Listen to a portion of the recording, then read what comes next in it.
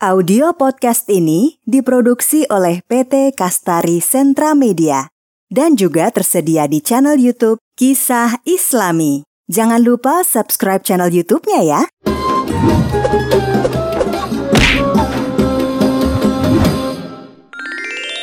Kisah Nabi Sulaiman alaihi salam. Kisah ini disebutkan dalam Al-Quran, surat An-Naml ayat 16 hingga 44. Dalam kisah ini diceritakan bahwa Nabi Sulaiman berhasil menundukkan penguasa negeri Saba, yaitu Ratu Balqis, dengan segala kekuasaan yang dimilikinya atas izin Allah Subhanahu wa Ta'ala. Nabi Sulaiman adalah anak dari Nabi Daud alaihi salam.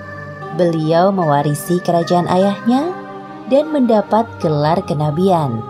Allah Subhanahu wa Ta'ala juga memberikan beberapa mukjizat kepada Nabi Sulaiman. Di antaranya, seperti yang disebutkan dalam surat An-Naml ayat 17. Dan untuk Sulaiman dikumpulkan bala tentaranya dari jin, manusia, dan burung. Lalu mereka berbaris dengan tertib. Pada suatu hari, Nabi Sulaiman dan bala tentaranya melakukan perjalanan. Sampailah mereka di lembah yang banyak semutnya. Namun tidak ada yang menyadari kecuali Nabi Sulaiman. "Wahai semut-semut, cepatlah kalian masuk ke sarang, agar kalian tidak terinjak oleh Raja Sulaiman. Dan ayo, cepat lari." "Siap, Ratu." Mendengar seruan Ratu Semut kepada anak buahnya, Nabi Sulaiman tersenyum dan menghentikan langkahnya. Kemudian mereka menunggu rombongan semut itu berbondong-bondong masuk ke dalam sarang. Sebelum melanjutkan perjalanan, Nabi Sulaiman memeriksa tentaranya satu persatu. Ketika sampai di bangsa burung, Nabi Sulaiman merasa ada yang kurang. "Mengapa aku tidak melihat Hudhud? Apa dia tidak ikut dalam perjalanan kali ini?" "Wahai Raja Sulaiman, sebenarnya tadi Hudhud terbang bersama kita. Namun sekarang dia menghilang entah kemana." "Kemana perginya Hudhud? Awas saja dia datang tanpa membawa alasan yang masuk akal. Akan aku hukum dia nanti." Untungnya, tak lama kemudian, burung Hudhud datang. "Dari mana saja kau, Hudhud?" "Maafkan hamba karena pergi tanpa izin, wahai Raja Sulaiman. Namun, sebelum menghukumku, sudikah engkau mendengar kabar dariku terlebih dahulu? Mungkin engkau belum pernah mengetahui tentang ini." "Perihal apa itu, wahai Hudhud?" "Jadi, sebenarnya di tengah perjalanan tadi, hamba tertinggal dari rombongan. Terbang berputar-putar sampai akhirnya terdampar di suatu negeri bernama Saba. Negeri itu dipimpin oleh seorang perempuan. Namun sayangnya, hamba melihat ratu dan kaumnya sedang menyembah matahari, bukan Allah Subhanahu wa Ta'ala." "Apakah perkataanmu ini dapat aku percaya? Kau tidak sedang mencari-cari alasan agar lolos dari hukumanku, bukan?" "Wahai Raja Sulaiman, mana berani hamba berbohong kepadamu." Nabi Sulaiman mulai berpikir tentang kebenaran kabar yang dibawa oleh burung Hudhud. Kemudian beliau menulis sebuah surat. "Kalau begitu, aku ingin kau melakukan satu hal. Pergilah ke negeri Saba dan bawalah surat ini. Jatuhkan tepat di depan ratu kerajaan Saba, lalu bersembunyilah untuk mengintai keadaan. Aku tunggu laporan darimu di istana." "Siap, laksanakan perintah." Terbanglah burung Hudhud ke negeri Saba dengan membawa surat Nabi Sulaiman.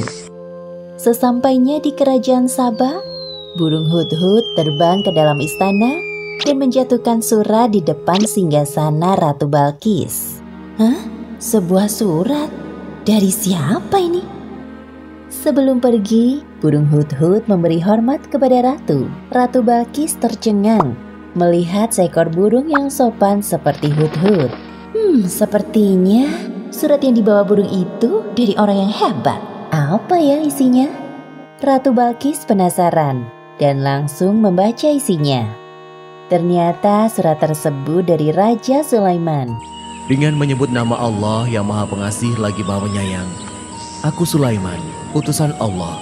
Aku mendengar bahwa ratu dan rakyat negeri Saba menyembah matahari.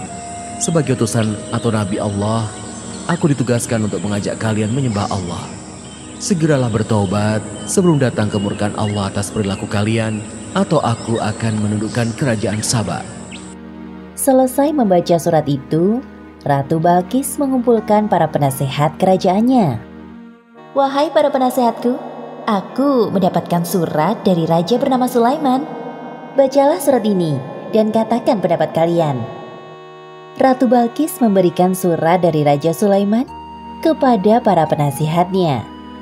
Setelah membaca surat, raut wajah mereka tampak marah. Jadi, apa pendapat kalian mengenai isi surat ini?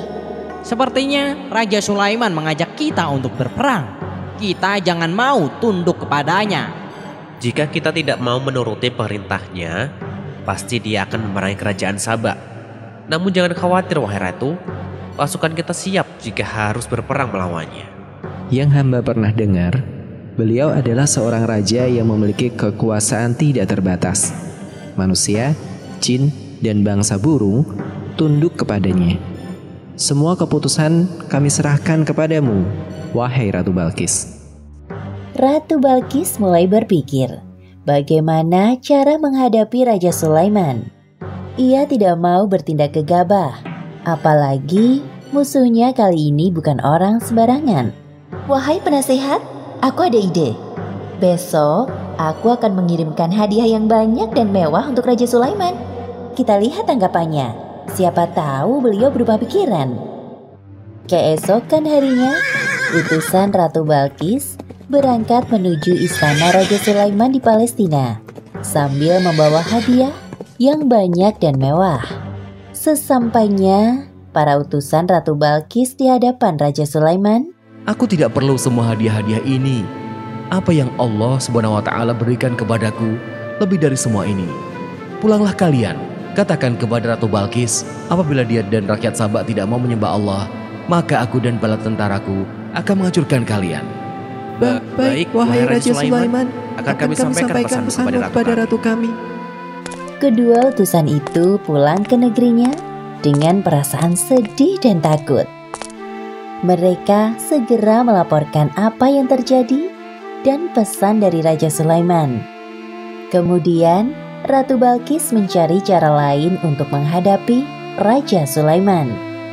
Jika nekat berperang, jelas pasukannya akan kalah telak. Wahai para penasehatku, siapkan pengawal untukku. Aku harus turun tangan langsung kali ini untuk menemui Raja Sulaiman. Siap, wahai ratu. Tak jauh dari istana, tampak burung hut-hut mendengar percakapan mereka. Ia segera terbang ke Palestina untuk melaporkan apa yang didengarnya kepada Raja Sulaiman. Nabi Sulaiman mendapat laporan dari burung hut-hut dan segera menyiapkan sebuah rencana untuk menyambut Ratu Balkis.